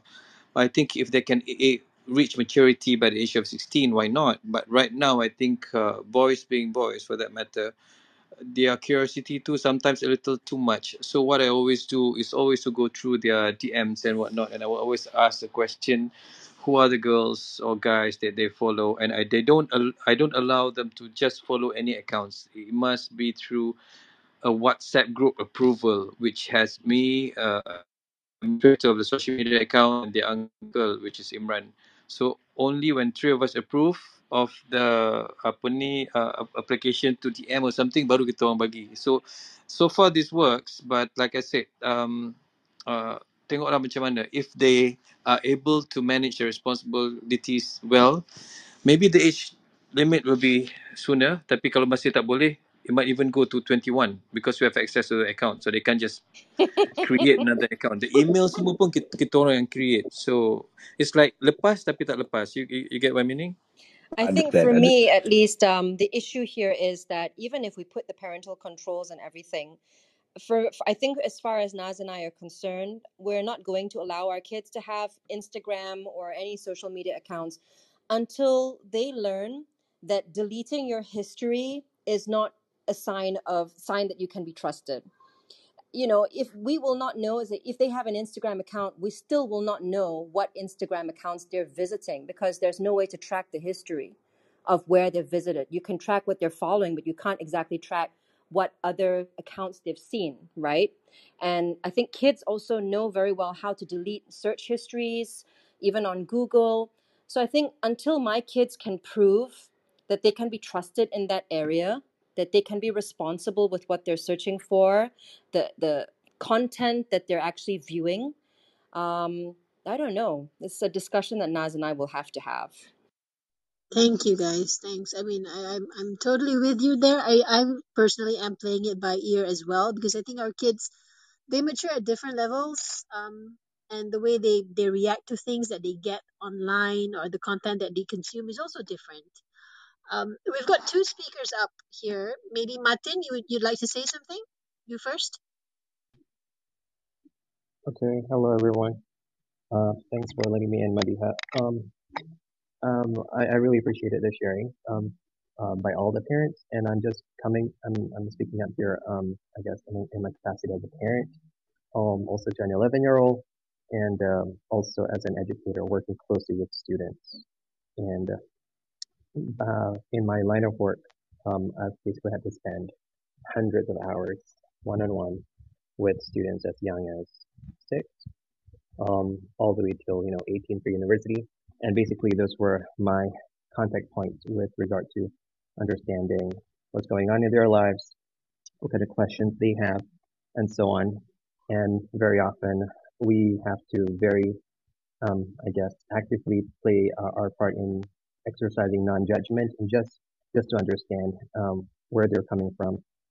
And in that regard, I have come across my fair share of revelations from students. For example, like a student asking me about Squid Game and basically eliciting my response to that question, and meaning like, what do I know about Squid Game? Of course, I completed the entire season, and so I shared with my student who's 9 that yes, it's a show. It's not made for people younger than 18. So that was where I stopped. And then she said, but all my friends have seen it and they're fine. So that was a really interesting conversation that, that I knew would be pretty controversial in a way. But I guess one way I had to handle it professionally was to simply state the facts. Like, okay, so your friends may have seen it, but just understand that it's not designed for people who are younger than 18. Just to simplify things without going into details. But that got me thinking about what kind of conversation I should probably have with, say, the parents and the families of these students who are my actual clients. So here's throwing out this question to all parents out there.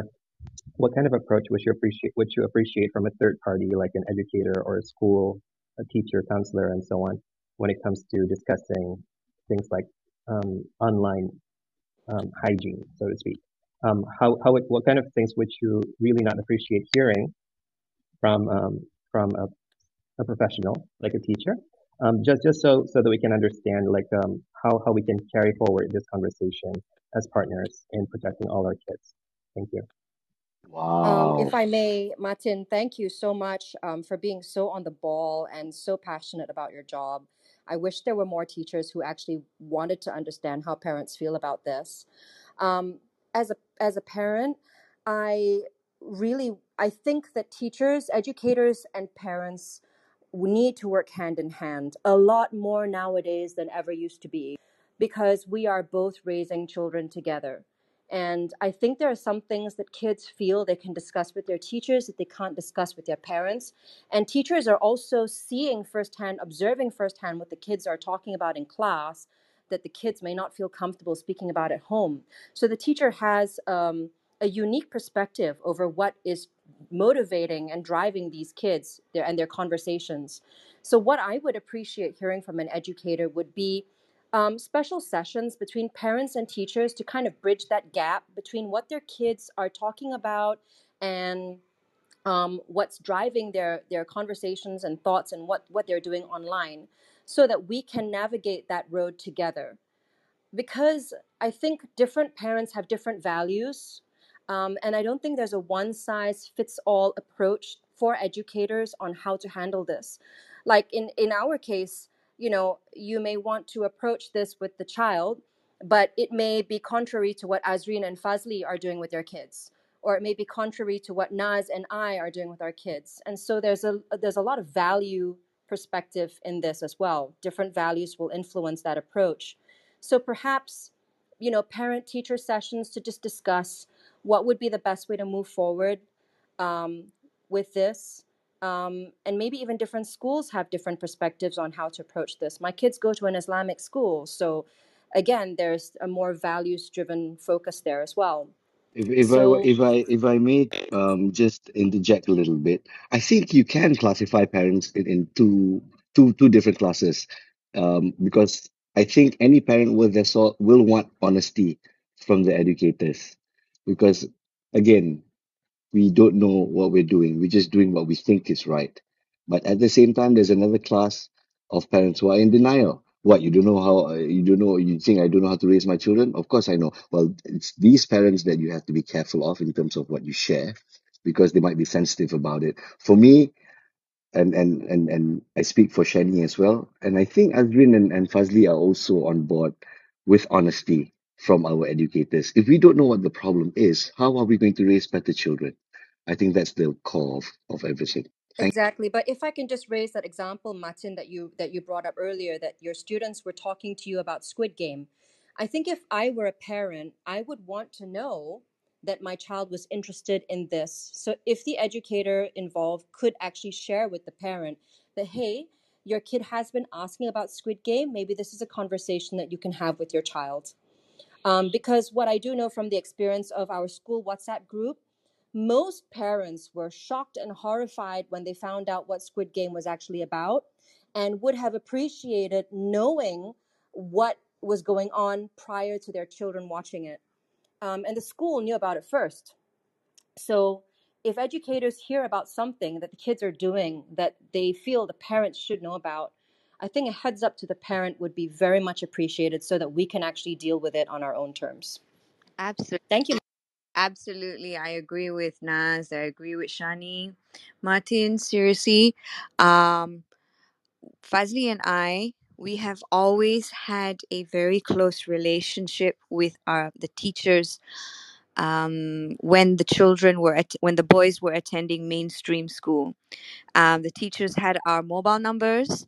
They were always made to feel that they could contact us about anything, anything under the sun, and especially when there are red flags. Um, or even when, especially when the child is expressing an interest in something that might be of benefit to them.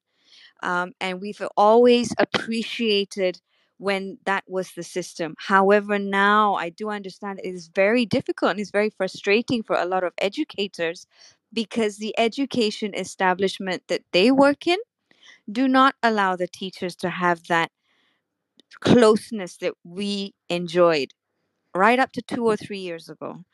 So I would say that if approach the parent and try and figure out where they stand, in which group they're in, whether they're the kinds that don't tolerate any type of um, interference about their children because they think their children are perfect and there's nothing wrong with the way they've been raising their children and they know everything, or determine whether the parent is open to having conversations with you and finding ways to tackle both groups so that you can actually have a relationship, and find a way to be able to speak to both of them in a way that you don't get kamikazed if you say or you raise up something that might shock the parent.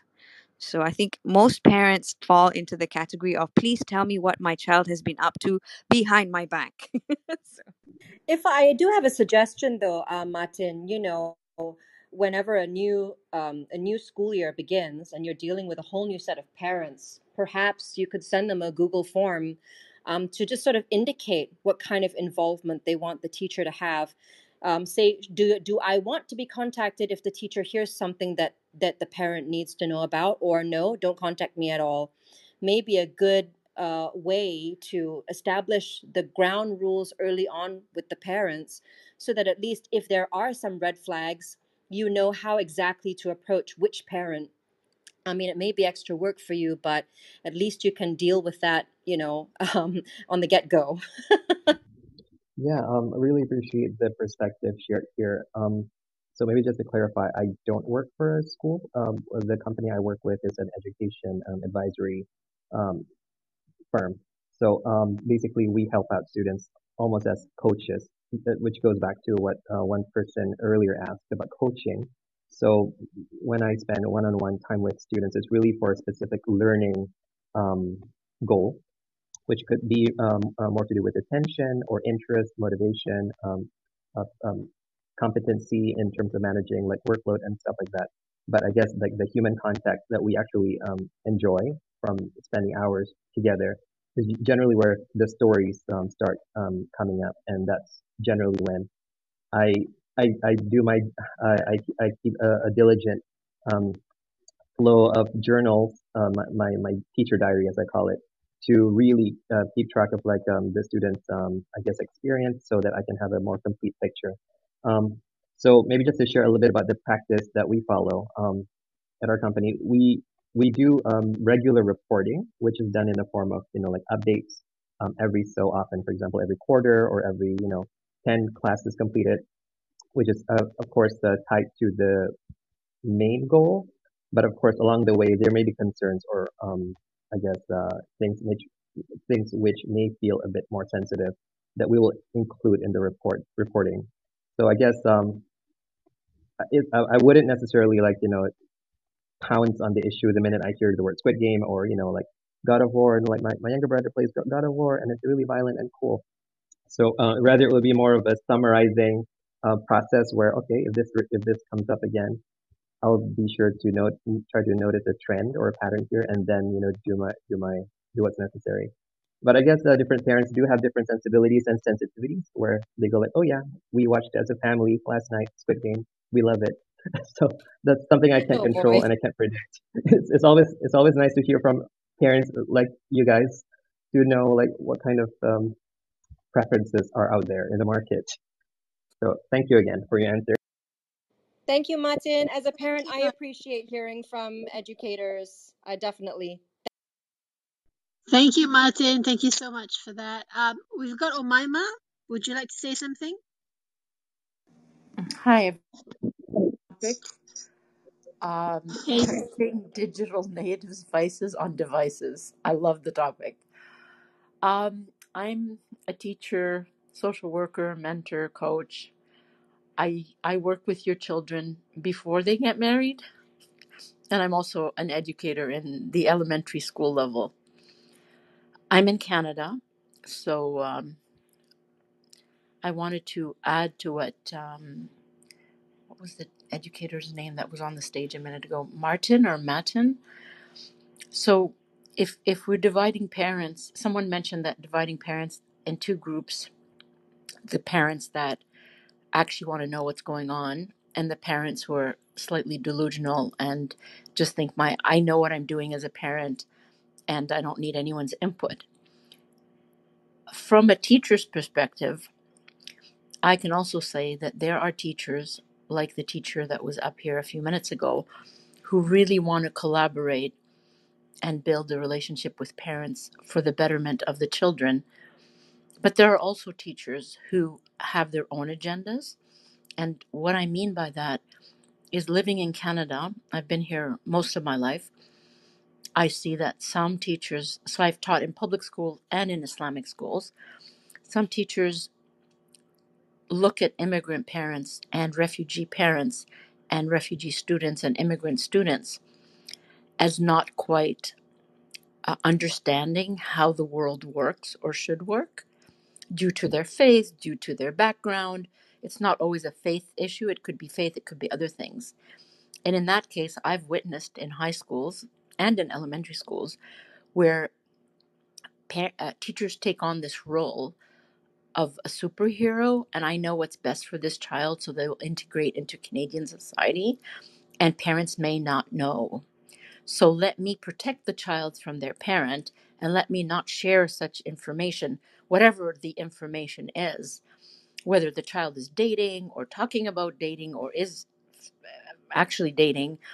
And now we've come to a point. I was speaking to someone who's in the school board, works with the school board in my community, and she basically told me that if a child in any grade, and I'm talking younger grades, comes up to a teacher and says, "I don't think I'm a girl. I think I should be a boy," the whole school will rally around the child to support that child in changing their gender. So I'm all about obviously parents and teachers working together, but parents and teachers also need to work together for the benefit of that particular family, not for an agenda that a teacher or a school board or a society might have that might not align itself with the faith or beliefs or values of that family. So when I got on earlier, I wanted to say something. If your children are using devices, and obviously they will be, I came to know of a story of a Christian family in the States whose 8-year-old daughter, while watching cartoons, was exposed to some porn. It just was embedded in the cartoons she was watching. And it wasn't part of the cartoon. It was sort of the cartoon was interrupted. And then this porn stuff came on, and she had no idea what to do with it. She'd never seen anything like that. She was 8. So she cried, and she went to her mom and said, "Mom, something's very scary happening in the cartoon." And the mom's like what? So the parents kept watching with the girl, like they would have the screen open to the kitchen area where the mom would be preparing dinner. And so the parents eventually were able to see these tiny clips, 10 seconds, 5 seconds, 15 seconds or more, and realized why the girl was crying and scared, because she was seeing in the middle of a cartoon there was stuff that was embedded that was really scary for her. So what I came up to say earlier before I went on that tangent is that we need to learn ways of building trust between our children and ourselves, but we also need to understand that the devices and the online material is not based, it hasn't gained our trust. And we need to teach our children that these devices and applications and websites, et cetera, there's, so it's not that I don't trust you and I'm not building trust between you and me as your parent. It's also that we as a family need to understand that those entities haven't provided us platforms that are trustworthy to this day. I'm done speaking. I totally agree with you, Omaima. That was a fantastic point. I think that's why Naz and I have taken the stance that we have, because we just don't feel like a lot of the content out there and the platform providers have done a worthy enough job of keeping that kind of content offline. What And I until they do, what I wanted to express is yeah. that as parents, look, we tell our children, I mean, I'm 58. I was told as a young girl, when you're on the street, don't speak to a stranger because that's danger. And I believed my parents immediately. It made sense to me. I never spoke to strangers. So so my parents trusted me with that very complicated information that's scary for an 8-year-old, 10-year-old, or 12-year-old, whatever age I was. But I trusted them, and so I never spoke to a stranger. So we need to put those mediums in that place in our children's head, that, my dear, this is not only about what you use it for. You see, what I'm trying to build in our children and our youth is that this medium isn't trustworthy. I know parents know that, but we need to transfer that awareness and that, how do you say, like that, I don't want to make them anxious. I want them to have that deep awareness and understanding that we are here to protect you. It's dangerous to speak to strangers. It's even more dangerous to be on your device alone, and things might pop up that aren't because you're not trustworthy. It's because there are untrustworthy people in those mediums, just like a stranger on the street. Once our kids have that embedded in them, they won't be scared to come up to us and say, "Mom, this is weird. What is this?" Instead of being shy or scared and sharing with their friends, and their friends, obviously their peers, have just as much information as they do, right? So that's what I meant. Like, how do we embed that ability to scrutinize and to be critical, so they protect themselves even while we are there protecting their backs? I'm done speaking. If I can just add, what Naz and I have done since our kids were small enough to watch, were small. Obviously, they were exposed to YouTube at a very young age, and we had experienced such things as you were sharing just now about this kind of content being embedded into children's content on YouTube. So we knew that we would never be able to control what kind of content that was coming up, because it always looks so innocent on the face of it. So what we did was we gave our kids these guidelines. I know you're in Canada, so maybe you may not understand, but we use the Malay terms for blood, nudity, and violence. And we had to explain to the children what were the things that they needed to look out for, and if they saw any of these elements in whatever they were watching, whether it was in a cartoon or in a film or whatever, that they were supposed to quickly switch the video and tell Mommy and Abba that they had just seen something. Because at that age, at a very young age, they can't understand anything more than what that is. So blood, bogil, which is nudity, and violence, which is people hurting other people or people hurting an animal, etc. And fortunately for us, I think the children have been fairly open with us until today. When they see something that has been has had part of that criteria in it, they've been open with us. But yeah, I believe that maybe if we set the criteria for them that's easy to understand, hopefully that can be similar to your don't talk to strangers. I think for us, I remember there was one time where, like you, Shani and Naz, and also Umaima, we would tell the boys, and we're teaching Ellie the same thing. Don't talk to someone so readily if you don't know them, even if they say that they're a friend of mom and dad's. Don't be so open to letting them anywhere near your vicinity.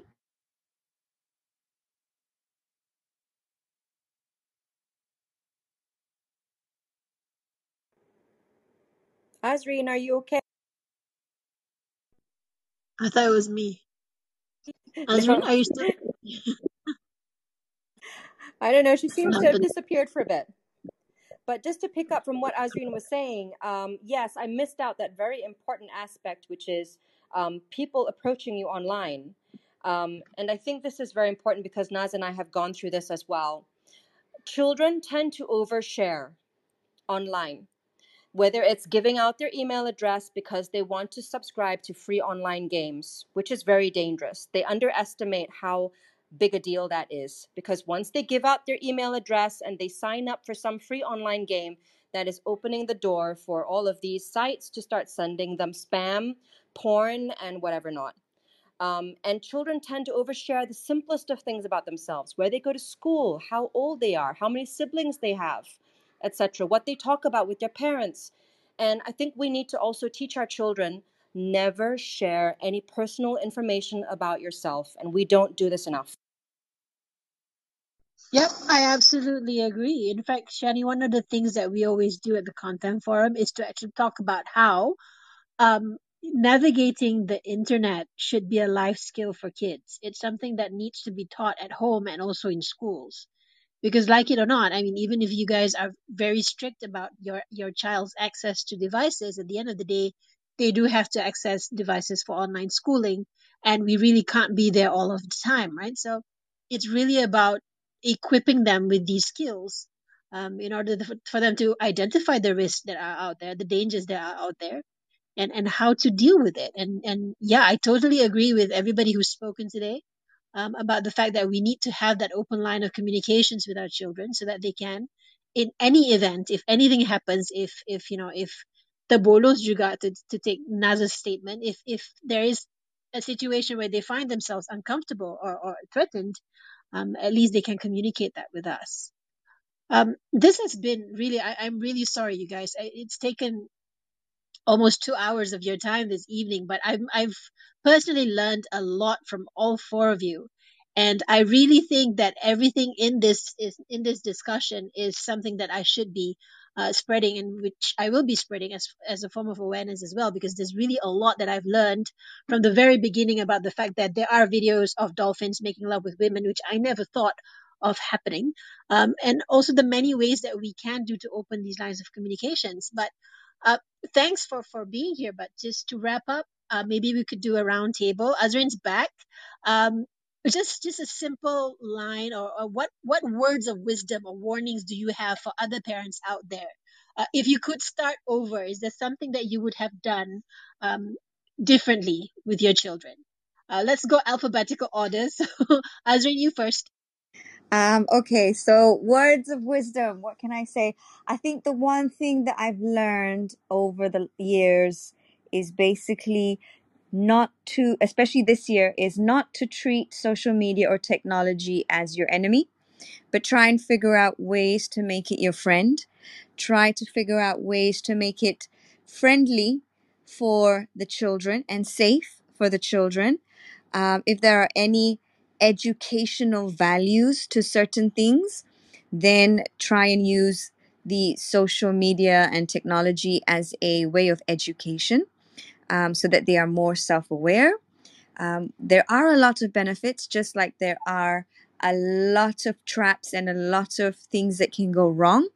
Communication, extra vigilance, and being open, and try not to be so judgmental or rigid with your children, because then that is a block to the communication.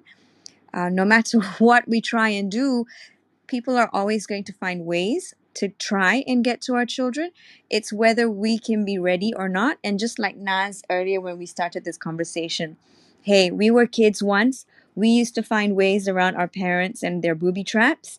If, I know exactly where your head's at, because I was at one point at your age and where you're standing and where you're thinking. Try and put yourself in your child's shoes. If they're probably thinking this way, how can you preempt them as well? That's all I have to say. Thanks, Azrene. Thank you so much for that. Fazley, Dato Fazley, words from you? All right. If I may, I'm gonna conclude into 5 different tips, which I usually give to parents and also to teenagers, or even young adults when it comes to managing social media and managing expectations online.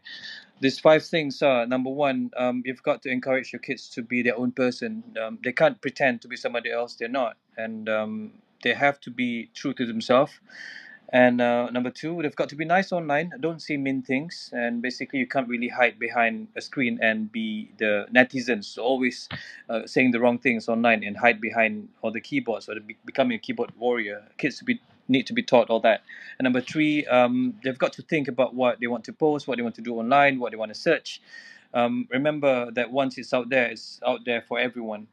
And number four, don't add people you don't know, and always ask your parents first, and always teach your kids about adding friends on Facebook, on TikTok, or sending DMs. They need to know who they're speaking to first, or at least ask someone that they can trust. And last but not least, most importantly, never send inappropriate pictures or engage in sex or strangers. Never, never, never. Yeah, so those are my key 5 things that I always share with the kids and also parents. Thank you very much. Thank you. I think those five words of wisdom or advice is really something that all of us could use. I really wish I had been more cautious about who I add into Facebook, because right now I have no idea who I have on my Facebook. That's something I wish I could go back to. So Nas, it's your turn.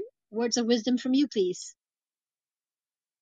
My goodness, a lot has been covered tonight. I'm going to stick with Azrin and Fazli's points. On those notes, we are definitely on the same page.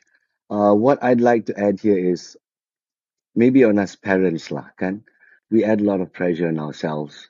And sometimes when things go wrong, we blame ourselves a lot. I think it's important for us parents to take a step back, and we will make mistakes along the way, or things might, as the word we like to use today is bolos, or things still go through. It's important to not blame yourself or hit yourself too hard, or think that, oh no, my child is damaged forever. It's part and parcel of growing up in this age of information, or should I say, the age of misinformation. If there's anything else I'd like to add, just remember that it is the age of misinformation. So our children must know, once they read something on the internet, it's not the gospel truth. There are many facets to it. That's why communication, I think all of us have been pressing this point home all the way. The old way of raising our kids just does not work. I'm the parent, you're the child, shut up and listen. That just does not work anymore in this new age. So parents out there, don't beat yourself too hard. That's all I have to say. Thank you. Thank you, Nas. I personally appreciate that very much, because throughout this conversation, listening to the kind of things, the kind of initiatives that you guys have taken, I felt that guilt. Like I should have done that, or I really should have done that before. I really should institute that now. I really should be more careful. But you're right. Sometimes as parents, we guilt trip ourselves a bit too much. But it's really good to have these conversations, because you really learn a lot from other people and other parents who are just trying to navigate their way through just like us, right? Sheahnee, please, your turn. Thank you, Madiha. I think a lot of what Naz and I are doing with our kids is actually based off our own mistakes. We have made our fair share of mistakes when it comes to raising our kids with technology. And I think a few things are very clear from this conversation. Number one, we have to accept that media and technology is a part of life and we cannot prevent our kids from accessing these things. But how much of it they access, I don't think there is a one size fits all approach, because some parents may have a different set of values compared to others. So that comes down to the individual family, and they need to navigate that with their kids. Now, when it comes to navigating that with your kids, a lot of parents have no idea what their kids are doing online. So if you're going to give your kids access to smartphones and social media, by all means do so. But with a caveat, you must be prepared to be how many steps ahead of them. You have to be vigilant. You can't just give it to them and say, okay, I've done my job. You have to be 2, 3, 4, 5 steps ahead. Educate yourself on the risks out there. And then it is your responsibility to communicate with your children why you are implementing these steps. So if, for example, you're not allowed to do this or you're allowed to do that, you have to be prepared to explain to your children and have a communication, a discussion with them on why they are allowed to do things and why they're not allowed to do certain things. So I think as long as we keep that communication open about the reasons why we have implemented certain rules, I think we will be okay, and give ourselves a pat on the back that we are doing our best. That's all for me. Thank you. Thank you so much, guys. Thank you so much for being here today. Thank you for the sharing. Very frank, very thorough, very insightful. And thank you to everybody who stayed with us so far for the past 2 hours. We really hope to be able to share this in a form of a podcast if you guys are okay with that, because I really think there's a lot of value that can be taken from this dialogue. Thank you, guys. Thank you so Thank you, much. Diha. Thank you for having us. Thank you Thank so you, much. Madiha. Thank you, Naz. Thank you, Shani. Thank you, Adik Thank you, Sayang. Fazli. Thank you, Smorang. And I will never look at dolphins the same way ever again. Oh Nice. man.